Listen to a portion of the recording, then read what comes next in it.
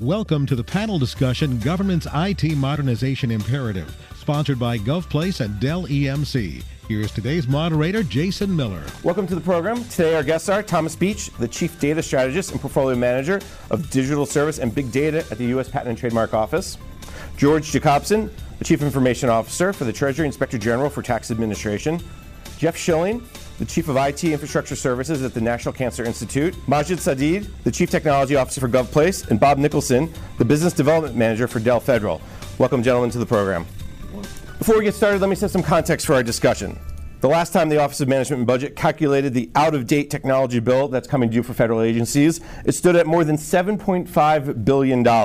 This includes hardware and software that is either out of date currently or will be out of date in the coming years. In the meantime, agency spending on legacy systems continues to hover just about 70% of their IT budget, while development, modernization, enhancement, DME efforts make about 23% of the IT budget. The other 8% is what they call for cloud, provisioned, or shared services. This is actually an improvement since 2014, when the O&M or operations and maintenance stood at around 74%, and cloud computing was below 5%. All of this spending on legacy systems means agencies have a tremendous opportunity not only to modernize their hardware and software, but also to optimize and use resources in a more dynamic way. And as budgets continue to tighten, optimization means more than just moving your current technology stack to the cloud. It means analyzing current mission workloads, breaking them into pieces, and optimizing them before you move them to the cloud. Along with budget, there are also other drivers for optimization and modernization. Big data analytics, how does that work to open the door to understanding how best to improve technology and services to the citizen? And finally, where are the emerging technologies such as software-defined networking, converged infrastructures, how do they fit into this discussion? We plan to answer those questions and many others during our panel today. So with that context in place, let's get the conversation started. Once again, my guests are Thomas Beach, the Chief Data Strategist and Portfolio Manager of the Digital Service and Big Data at the U.S. Patent and Trademark Office. George Jacobson, the Chief Information Officer for the Treasury Inspector General for Tax Administration. Jeff Schilling, the Chief of IT and Infrastructure Services for the National Cancer Institute. Majid Sadid, the Chief Technology Officer for GovPlace. And Bob Nicholson, the Business Development Manager for Dell Federal. Let's just start at the beginning of the conversation. Optimization, modernization, it's a big buzzword. So I'm going to turn to Tom, because you guys, I know, have talked to your CIO several times over the last few years. Talk about your modernization efforts so far. So great to be here today. We're looking at modernization efforts for our two key drivers, which are our patent and trademark core. So we're like a business. We're a fee-funded agency. So not only are we looking at next-gen tools for examination, we're also looking at big data analytics to know if we're effectively and measurably being cost-efficient with the fees that we are collecting, as well as providing the best possible innovation to the user community, which would be the public. And the way we do that is driving down costs through having a big data program where we know exactly what it is we're doing, where we can optimize, and where we can leverage our internal knowledge in a way that's meaningful and useful to the public. So in many ways, what you're doing is you're taking the data that you're getting from how citizens or businesses are using your services and then applying that back to the business. Absolutely. So we're doing performance management through big data. We're also able to optimize our IT development. So we have data-driven performance and understanding when we deliver new next-gen technologies to our examiners, because of the complexities of innovation in general, that they're able to do their jobs better. So an example would be leveraging machine learning and AI algorithms in our search engines. And so this is a brand new way of looking at knowledge management, because what we're doing is we're extracting the sophistication and the institutional knowledge of our employees back into the system that can train our new employees, ultimately leading to better quality products, which are patents and trademarks. That's fascinating. I know we'll probably try to do a little more on AI as we go along, but let's move to George Jacobson from TIGDA. Talk about your modernization, IT modernization, optimization efforts. Well, we've just completed one of our modernization efforts. We've refreshed our entire end user environment. We're now focused on the next big effort, and that is refreshing some of our infrastructure. So it's timely that we should have this conversation, particularly as it relates to cloud. I'm also interested in some of the quirks, I will put it, in the procurement process that has us purchasing IT equipment as opposed to leasing IT equipment, and leasing white goods as opposed to buying them. So that's kind of a whole topic of conversation for another time. much like Tom was talking about, we try to use data analytics to improve our product, our work product. And for your audience, we have a very complex relationship with the IRS. You've heard me say that several times, Jason. On the one hand, it's all of the oversight that we have, so our audit reports, inspections, and what have you, investigations of misbehavior. The flip side of that is we have a very collaborative effort in terms of the IRS scam, the impersonation scam, the threats that are made against IRS employees and what have you, highly collaborative. So very complicated relationship. One of the things I think that is fascinating about the opportunities that are before us is, as you were describing, being able to use the information processing gambit, the whole schema, to our best advantage to find those places where our efforts can be best directed. And we can talk about that a little bit more. All right. So interesting. Congratulations on just completing the end user upgrade. I think last time you were on my Ask the CIO show back, I think 2014 timeframe. I think you were probably just getting started or at the beginning stages of that. Yeah, that was actually that was the last iteration, and I thought that was going to be the last time we would do that. Never the last unfortunately, time, right? Yeah, it's never the last time. Unfortunately, we did end up replacing all of that hardware. But we're in a much better place now than we were before, and our users are pretty happy with us. All right, we'll get into how you did it and make sure you optimize and then just modernize in a little bit. Let's turn to Jeff Schilling from the National Cancer Institute, talk about your IT optimization and modernization efforts. Thank you for inviting me here. We basically 2 years ago did an analysis of where we were struggling, things we needed to improve, and we put in place a series of actions around really 4 main areas. One was the desktops, and we created a tech refresh program to standardize the user experience, with the goal of that being improving and optimizing the user's productivity. We upgraded the network. That the National Cancer Institute is part of the National Institutes of Health, and there was a network modernization going on, and we piggybacked into that modernization. That's given us from 1 gigabit throughput to all the way to 10 and 40 gigabit, which allows us to do all kinds of new technology in terms of identity management, in terms of the storage locations. We also have a large program to upgrade our storage facilities and integrating cloud into that. We generate a lot of data, so it's the modernization is not just around our data capacity, but our data metadata. The information we store around the information, when we can get rid of it. Most of it isn't a federal record, so we have to create our own guidance in terms of longevity. Is it published? Is it not published? And then really lastly, we started a push to the cloud for some big scientific programs.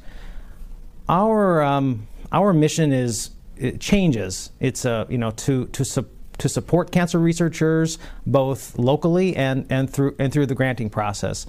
And so our mission isn't so it changes because research changes, and so we were able to take advantage of some new projects and create cloud efforts around that, namely what we call the cloud pilots, where we put 4 or 5 petabytes of standardized sequence data into the cloud and allowed researchers to have compute associated with that storage. So instead of them moving that data around to their local compute facilities or into the cloud, creating many, many copies of it, we now have several copies of which they're able to get access to and compute on. So those big 4 initiatives keep us very busy and learning how to optimize our operations in these new environments. The theme I heard through a lot of this is I think is 2 things. Number 1, cloud, of course, because I think that's just where the industry is going. But also this idea of making it easier for the scientists, for the researchers to access not just the data but do their job. Was that kind of the end goal that you guys started with? How do we make this easier? I mean, it's always about the mission, but mission has multiple pieces usually. For us, it's 100% our role to support them. Yeah. We are not the mission of the National Cancer Institute. Our mission is only support. And as such, we have to constantly look at what they need, when they need it, how much they need it, and it changes very often. So what they need yesterday is not what they're going to need tomorrow, and we have to stay on top of that. Hence why I think those cloud pilots, which maybe we'll get into a little bit. Let's turn to our industry representatives. Majid from GovPlace, talk a little bit about what you're seeing from your clients react to a little bit what you heard from our government panelists. Definitely. So we're seeing a lot of mention of cloud computing right now in a lot of the publications or the government reach outs. And cloud is becoming, I think, one of the tools that people are reaching out to as part of a big toolbox, or what we call a spectrum of choices that you have to pick and choose from to optimize your workloads, or to at least be able to manage the capacity and demand of your workloads. There's a lot of new use cases that are developing and rising in the federal government. Shared services is becoming a real thing, I think. The intersection of a lot of the different initiatives like cybersecurity, IoT, and cloud computing is creating the need for that optimization to happen. Something else that I kind of picked on from the conversation that I heard earlier is artificial intelligence. There's a lot of talk right now about moving away from the manual optimization, or basically taking the data, reading it, looking at ways to optimize it, into more of an artificial intelligence or a machine-driven optimization. The idea there is to create algorithms that are intelligent enough, smart enough to basically pick on the utilization and the trends of how researchers or data users or even application users use that information, and continuously optimize, dynamically optimize the workloads. And that could happen in existing data centers or across clouds, maybe even in a hybrid environment between a data center and a cloud. So that's a fascinating concept. Are you seeing that in the private sector, in the public sector, or is that just one of those ideas that's like, yes, that has great potential? So this has definitely been happening a lot in the private sector. If you look at a lot of the large names in the private sector that cannot afford to basically waste any type of resources and have a lot of real-time demand that can rise up or fall down depending on certain trends, the Amazons, the Netflix of the world. They had a lot of time to basically develop these algorithms and take them to market, even embed them within their own services. And we're seeing a lot of these trends kind of becoming parts of products or part of services or even parts of initiatives that the federal government is starting to look at. So from the simple idea of just moving to a shared service where you can host a specific service or application and supply it to multiple agencies or components of an agency, all the way to reaching down to the algorithm that specifically divides the workload and spreads it across. Fascinating. I'm sure everybody here could say, yeah, I could use one of those. But I'm sure that will come up in our conversation. Let's talk to Bob Nicholson from Dell Federal. Talk a little bit about your perspective, what you've heard so far, maybe what you also are seeing from your clients in the government. Well, definitely. Thank you. So one of the things I think that we see most common is that it's a common issue, right? So all of these use cases are all kind of wrapped around a conversation of how we get there. And so one of the things with Dell's acquisition of EMC that they went all in on was to put all of these technologies under one umbrella, because we can do some of the legwork now in kind of piecing all of these components together. So we do a lot of work around developing reference architectures and things like that, so you can already see how all the components are integrated together. And then our work forward right now is enabling and facilitating those conversations. And so we're working to have all those technologies under envelopes of digital transformation, IT transformation, workforce transformation, and security transformation, because those are the conversations that everyone needs to have. And we want to be able to come in not just as an IT provider, but as a facilitator of those particular conversations. And what I'm hearing just from when I talk to people, for instance, at the General Services Administration, which obviously plays, I'll use the term middleman, but not in a negative way, what they're saying is what agencies want is the entire solution. I think you're seeing that in some of their Alliant 2 and some of their Oasis. Are you finding that same thing? The agencies just aren't buying or wanting to buy, hey, this one widget, but we want the entire widget pieces and parts that go with it? Well, we're seeing the desire, But kind of to George's earlier point, exactly how do we get there? What do those procurement vehicles look like? How do we move into that consumption model basis and do what other organizations have tried to do, and that is kind of put things in a CLIN that say this is what we get as a business outcome.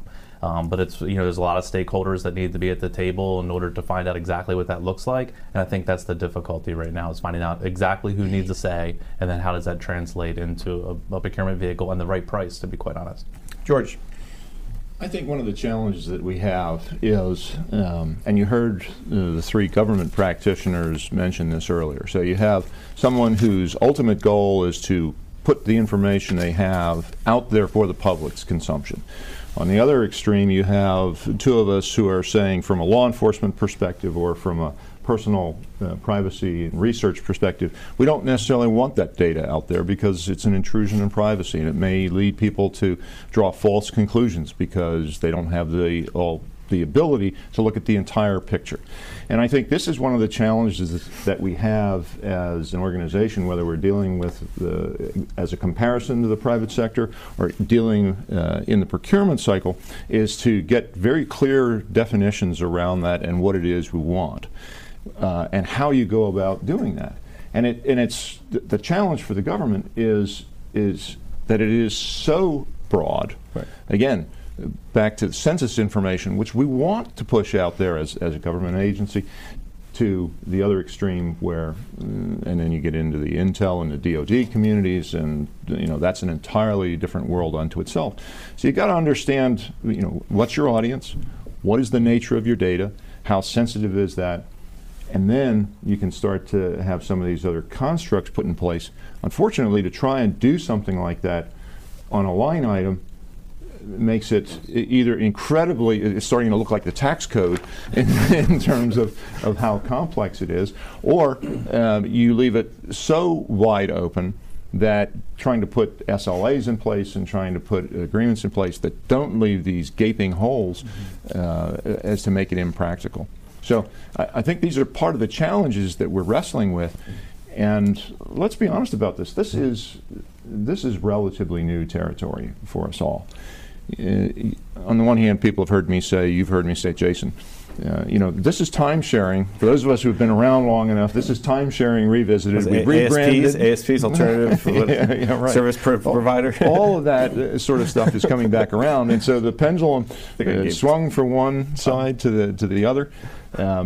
Maybe our children or our grandchildren will be around to see the pendulum swing back in the other direction. But I think I gave Tom a little heartburn when I mentioned ASPs. George, that was a great point. Let's take a quick break. We come back. We want to talk about this idea of moving, as we move to the cloud, as agencies optimize, because I think the point that was made earlier is the solutions point in some decisions to be made between public, private, hybrid, cloud, and the piece. You're listening to the panel discussion, Government's IT Modernization Imperative, sponsored by GovPlace and Dell EMC on federalnewsradio.com and 1500 AM.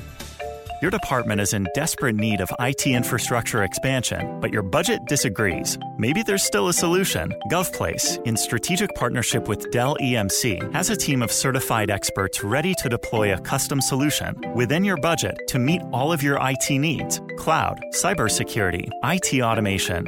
GovPlace combines the California culture of innovation with a Beltway reputation. It's different here. Let GovPlace work for you. Online at govplace.com. Welcome back to the panel discussion, Government's IT Modernization Imperative, sponsored by GovPlace and Dell EMC on federalnewsradio.com and 1500 AM.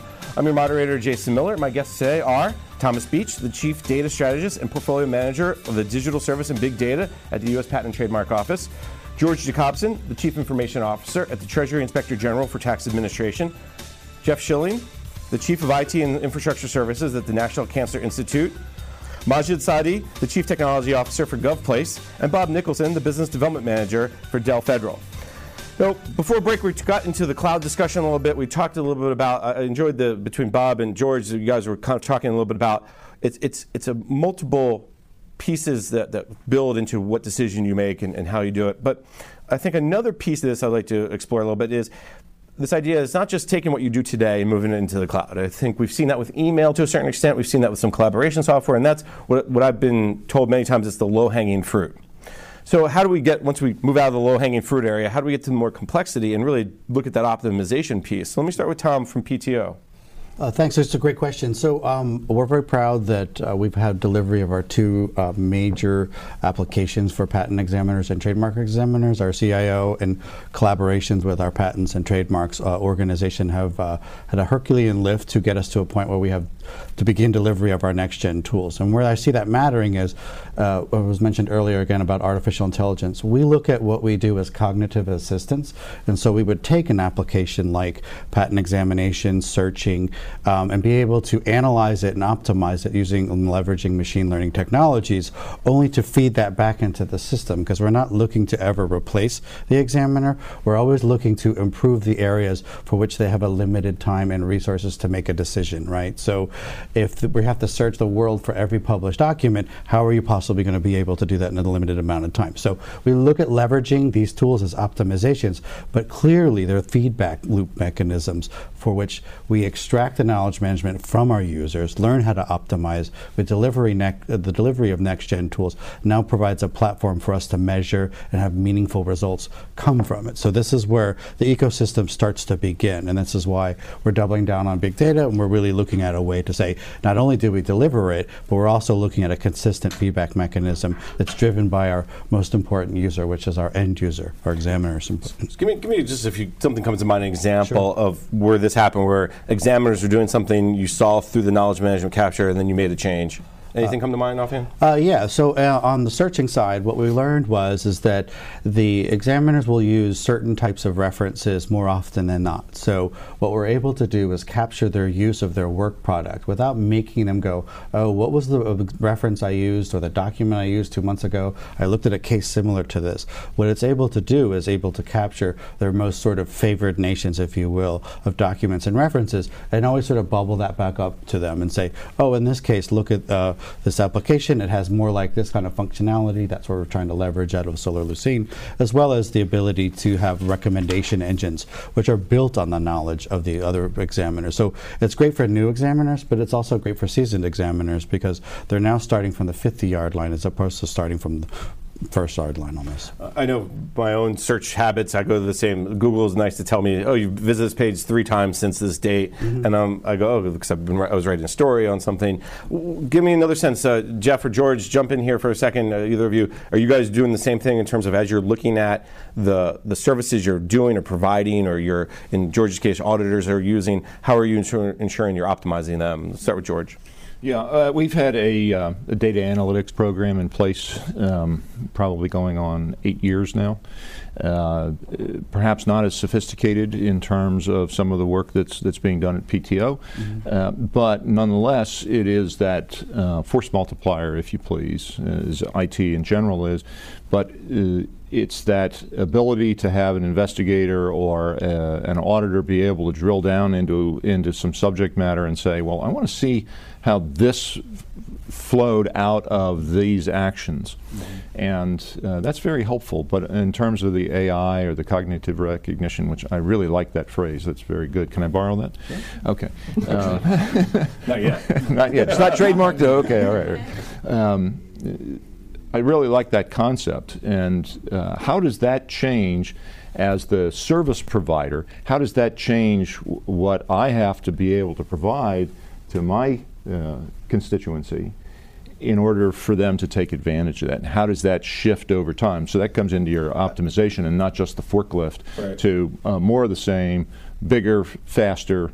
It's not always the same. And I imagine to a certain extent, auditors, investigators have a sort of a routine where they do the same thing every year to a certain extent. Not every. Yeah, there are certain legislatively mandated audits that we have to do and inspections that we have to do, but the investigative area can take you almost anywhere. Right. And I think the danger that you have so often when you get those kinds of recommendations is you get in your own echo chamber, and then you're never really advancing the science, if you please, of the particular element that you're looking for, whether it's an investigation, whether it's a patent or a new area of research. That said, man, I never would have gone down that path had it not been for that aha moment. Yeah. Well, how do you get to that aha moment if you're doing the same thing over and over and over again?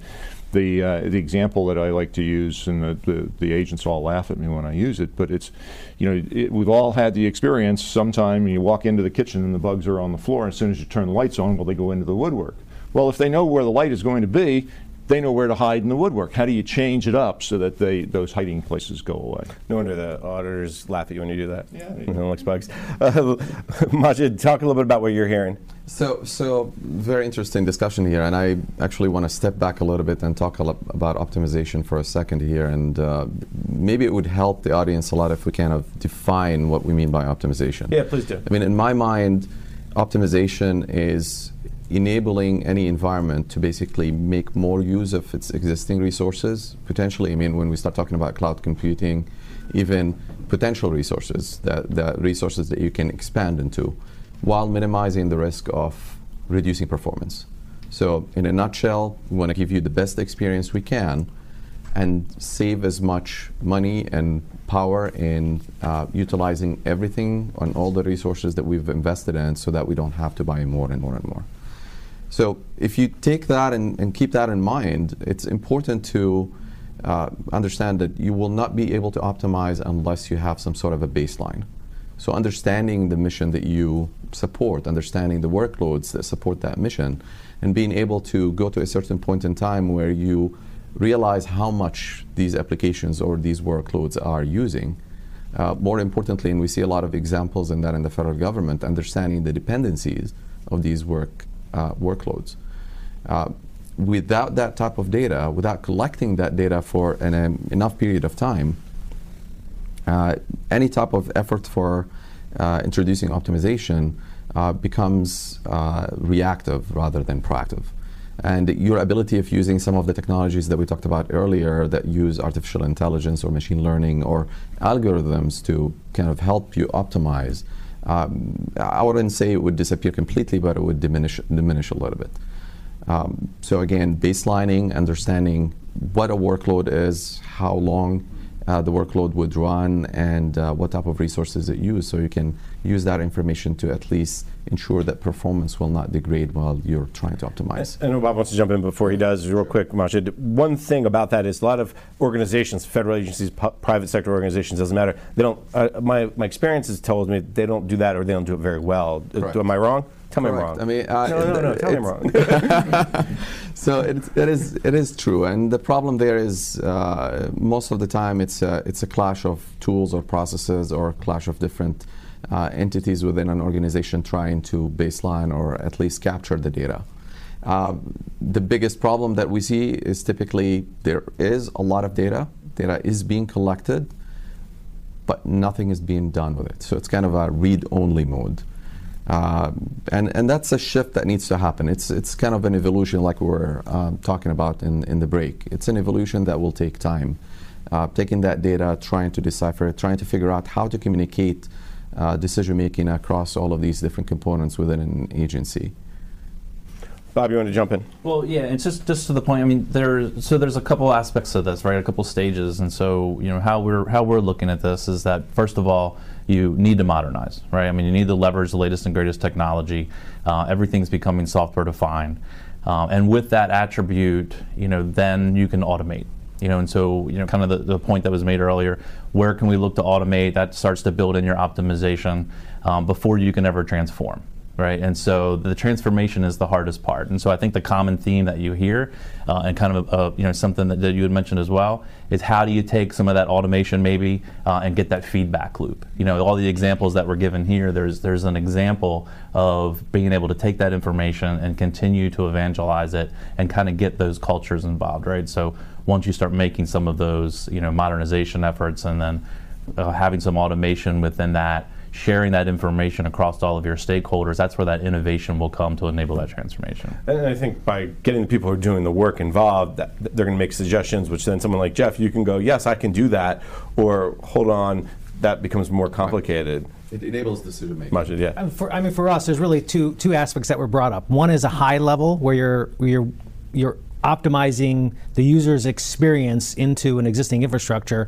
And the other, what Majid mentioned, is you're actually optimizing the infrastructure itself. Right. I mean, for us, we look a lot. We have a lot of data. It's not really around the infrastructure. It's around patients. It's around clinical trial participants. And so we have our I wouldn't call it artificial intelligence, but our a thing that we're using machines a lot to analyze data based on a rule set is called the NCI Match program. Is basically a large clinical trial that takes patients who weren't responding to standard clinical treatments for their cancer, and it does a more detailed genetic analysis. It basically personalizes their cancer, puts them into a system, runs a bunch of rules against it, and says these are the options for your specific cancer. So in the treatment world, there's FDA-approved treatments, and then there's clinical trials. And so you have to first generally go through the FDA-approved treatments and then go through the clinical trials. So this match program, basically, it's a giant machine that tells them which clinical trial they should be on. And this clinical trial specifically will give them that treatment. So those rules are constantly evolving. Infrastructure-wise, I think it wasn't necessarily really deep in terms of how it runs. It runs in the cloud. I think the thing that was really fascinating about it was how it was using these private tools. So vendors were developing sequencing machines that were generating very specific types of data. We have to work with them. We have to align them towards the FDA rules. We have to make sure everything is secure, transmitted correctly, validated.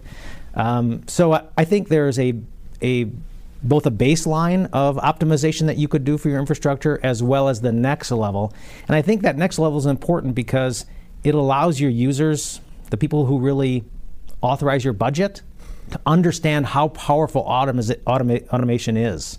Instead of just saying, can I just get a computer to do this? It's like, well, that's a very difficult thing to do sometimes because what you're asking us to do is very difficult. It's an interesting point about the two different types of optimizations. Majid, talk a little bit about, are you seeing agencies more on the user experience optimization or more on the infrastructure optimization, or both? So definitely both, and it's really driven by the type of entity that's starting the optimization initiative. So we see a lot of application development groups or the people that are more concerned about the top layer of the stack, concerned with the user experience or the performance of the application itself. And we see a lot of the infrastructure teams basically concerned with optimizing the utilization of the infrastructure.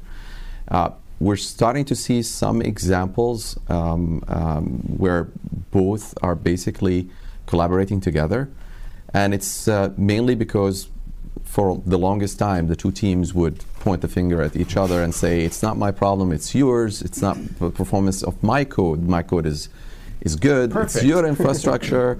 Or the other way around, infrastructure is fine, everything is working, and it's the code that's breaking everything. So tooling and automation right now enables you to basically take a look at the entire picture end to end and really focus on the user experience. Why is the user experiencing some performance degradation? And allowing those teams to basically share these types of tools, or at least the data coming out of these tools, makes this problem kind of disappear. I've seen environments where actually developers fall in love with this idea because they don't have to fight among each other or with the infrastructure team and convince them that their code is right. It's so easy to basically pinpoint the problem and say, okay, I'll take care of fixing the code, or hey, we need just a little bit more bandwidth on this piece.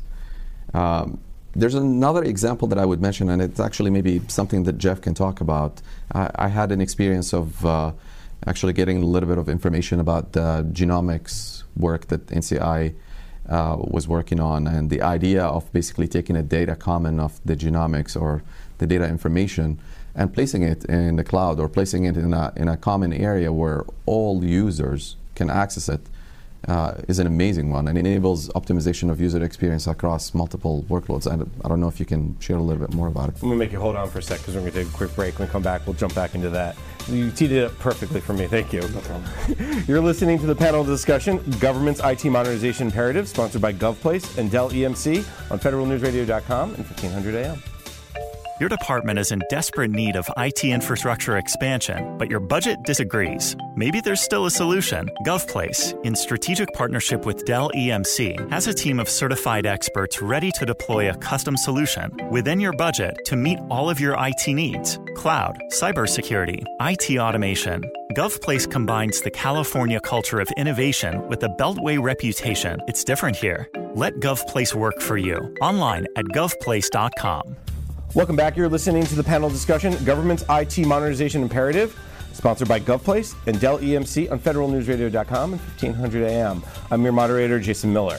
My guests today are Thomas Beach, the Chief Data Strategist and Portfolio Manager of the Digital Service and Big Data at the U.S. Patent and Trademark Office, George Jacobson, the Chief Information Officer for the Treasury Inspector General for Tax Administration, Jeff Schilling, the Chief of IT and Infrastructure Services at the National Cancer Institute, Majid Sadi, the Chief Technology Officer for GovPlace, and Bob Nicholson, the Business Development Manager for Dell Federal. Before break, Jeff, you got teed up from Majid perfectly. He said there's an effort on the way. Take it away. So jump in about the genomics and the cloud and how that all was fitting together. Sure. So basically, we have the creation of new technologies, and in this case, it's generally sequencing technologies. So they're sequencing the human genome, and as that's being done, where do you store that? Where do you keep it? Where should the government provide a place to do it? And so the National Cancer Institute created a project called the Genomic Cloud, and the Genomic Data Commons, and that's contracted out to University of Chicago, and they're fantastic computer scientists. They created a way to accept data. They store that data, they document it for future use, and then they manage it for its whole lifetime. The other thing that's going on, they're moving their on-prem to the cloud providers, and then they're merging that data with the cloud pilots, which is basically standardized data sets that were generated on hundreds of tumors and that are used as a reference. So now scientists can put their data in the Genomic Data Commons, and they have a computing place so they can log in, do their computations, and run it against standardized data sets, so without moving any data around. So it can happen very quickly. They can do lots of one-off type thought experiments, where a lot of times that's hindered because it takes 2 weeks to get anything running and functioning. So I think it's a real logical way to approach cloud computing, is to say, what do we have a problem with? What resources do we have available to solve that problem? Can we use some of these new resources? And then for that specific issue and for that specific project, we can utilize cloud resources to solve the problem. And I think that's one of the things we're going to get to this next topic, is that do you just do lock, stock, and barrel type switch over, or do you really pick and choose projects to move, test the waters, learn how all this functions, learn how to optimize it, how to use these resources?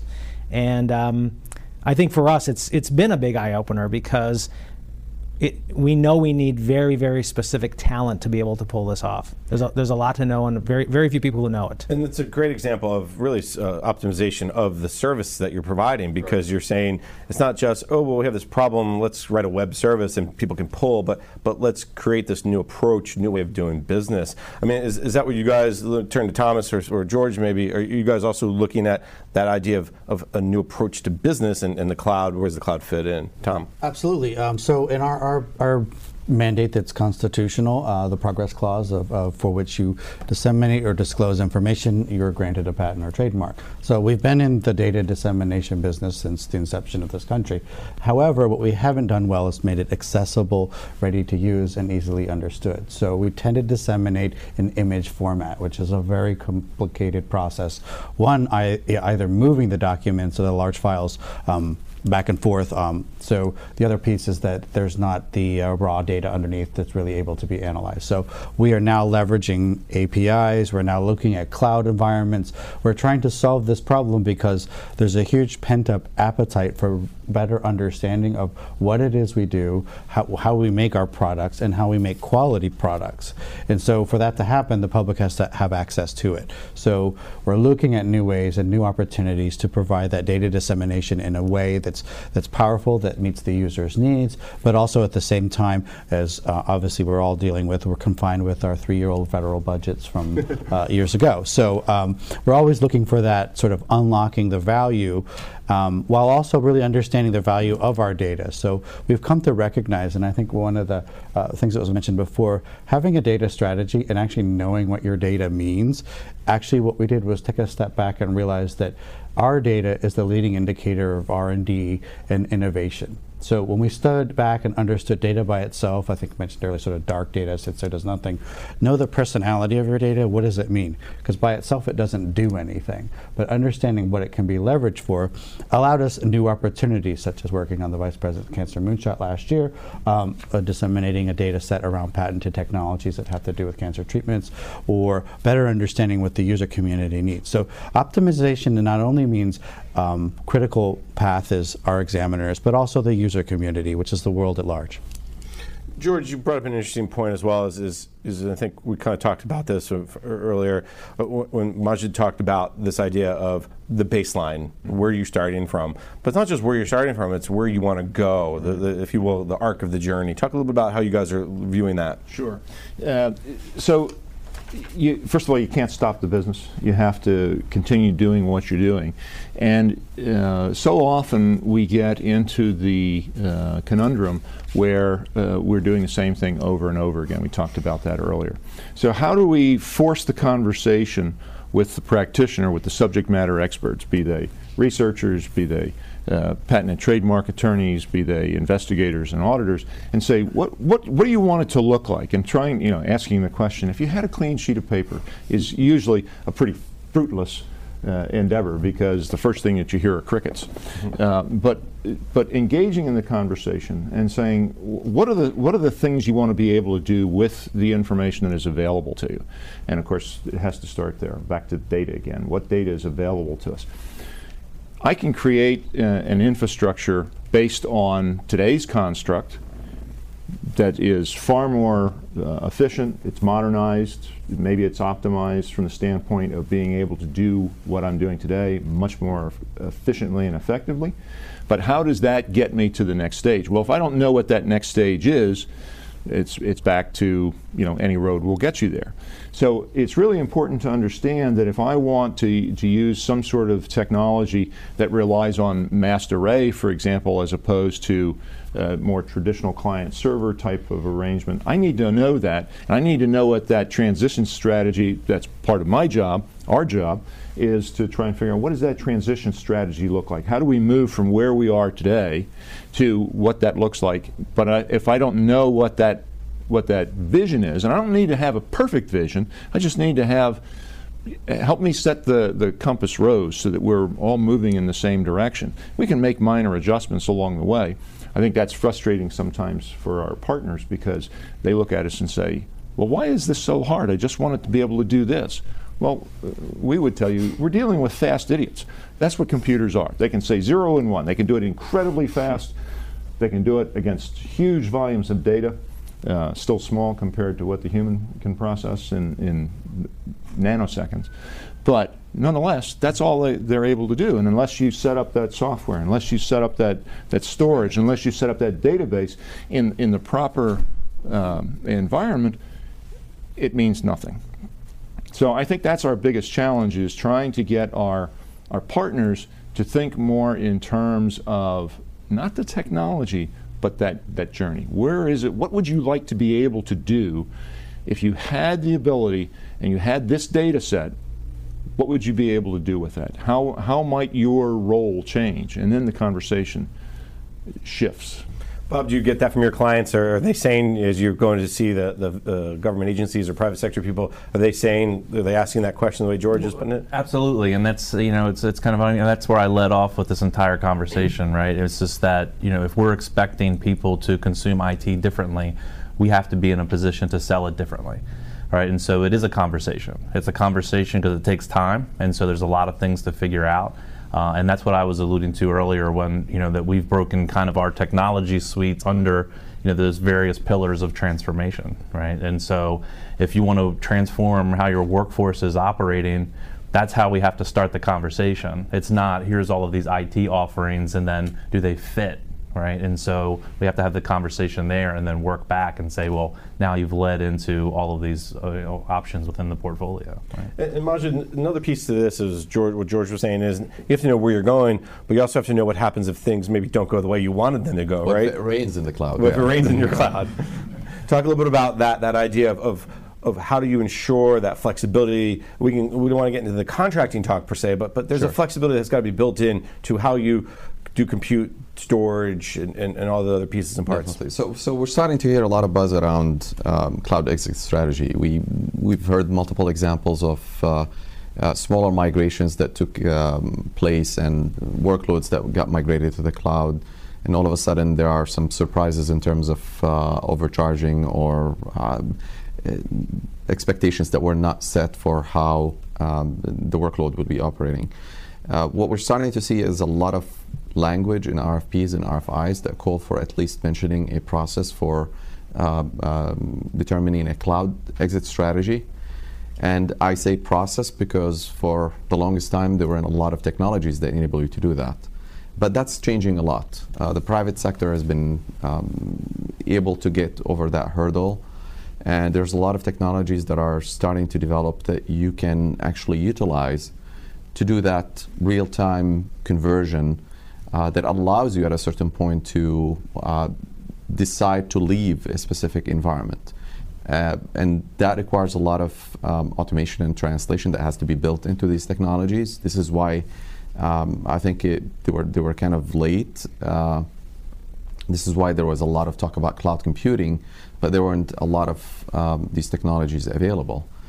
An example to mention is a technology called Rackware, which enables you to basically read the native format of the cloud that you're migrating from or to, and enables you to even roll back and take some of those workloads and put them back in your data center. And sometimes it's in between two data centers that the government might control or might be controlled by contractors. At minimum, what I would recommend to all of our customers is consider how you want to be able to exit the cloud. Put some language in there for the level of automation that you require or the level of conversion that you require so that you can extract your data out at minimum and preferably extract the entire workload and allow it to be portable into any cloud or at minimum to your data center. And you brought up recommendations, and we're just about out of time, so we're going to go through a quick lightning round of recommendations. Let me start with Tom Beach from PTO. As you guys are doing the optimization, modernization, if agencies, there's no agencies that are at 0 and nobody's at 100, everyone's in the middle somewhere, but what are some of the lessons you've learned, best practices you've learned? So for us, we've learned to focus and know your primary client's needs and how to align your data strategy to the mission of the agency. So we are to timely deliver quality patents and trademarks. So with that paradigm, we have to know that what we're trying to deliver are next-gen applications, but at the same time we're trying to deliver the capability of analytics. And delivery of a capability is much different than actually delivering an application or a piece of software. So we look at open analytics and opening ways where we're now inviting the business unit, because there's nobody better than the patents division or the trademarks division that knows their business. And translating their business into IT needs is the most fundamental piece of the conversation that I think readily gets misconstrued. We immediately jump to sort of the technical requirements, and we fail to sort of remember what is the business requirement that we're really trying to solve. George? I think one of the key factors is knowing where your data is. There's a recent case that is now causing some legislation to be brought forth. A result of a subpoena, the data was stored out OCONUS, And so the supplier said, oh, I don't have to provide it. The court basically agreed with them. So here was a whole slug of data that was missing that may have been material, may not have been material. How do you know? So I think you have to make that determination as part of your SLA, make that imperative. I need to know where the data is, back to Majid's point about being able to extract and pull it out and destroy it if it's determined that I no longer want to be part of this construct. I need to get that information back. I would say that's probably the most important thing. Know where your data is. Jeff? For me, it's people, process, technology, and it's the people. You have to have a great workforce. You have to build that workforce up, reward them, make them know that they're the things that turn these fast, stupid machines into amazing solutions. And the other side is the staff you're building these solutions for. They need training. They don't know all the things we know. They don't know the world of the possible. They do not, and they need to be trained. Majid? So I'd call again for all agencies to basically start baselining their workloads. If you're currently baselining the data, then make more use of it. Enable it to allow you to make better decisions. And if you're not doing that, start doing it. Whether you're looking to just optimize in-house or move to the cloud or even create a hybrid environment, baselining your data, baselining your utilization lines, and understanding the performance expectations is extremely important. That should be step number one. All right, Bob, you get the last word. Sure. I mean, it is a journey. I mean, I think we've established that, right? And so there's going to be different stages to it. And so, all of the information, keep that feedback loop going, continue the conversation, going forward, and just dedicate everything to open standards, no proprietary, because it's going to be building blocks that you need a modular capacity. So. Very good, all great advice, and I'd like to thank our guests for their efforts and their thoughts today. That's all the time we have. Thomas Beach, the Chief Data Strategist and Portfolio Manager of the Digital Service and Big Data at the U.S. Patent and Trademark Office. George Jacobson, the Chief Information Officer for the Treasury Inspector General for Tax Administration. Jeff Schilling, the Chief of IT and Infrastructure Services at the National Cancer Institute. Majid Sadi, the Chief Technology Officer for GovPlace. And Bob Nicholson, the Business Development Manager for Dell Federal, were our guests today. I'd like to thank them for their time and participating in the panel discussion. Government's IT Modernization Imperative, sponsored by GovPlace and Dell EMC on federalnewsradio.com at 1500 a.m. For more on this discussion, visit federalnewsradio.com and search GovPlace. Thank you for listening to the panel discussion, Government's IT Modernization Imperative, sponsored by GovPlace and Dell EMC on federalnewsradio.com and 1500 a.m. The entire discussion can be found on demand at federalnewsradio.com. Search GovPlace.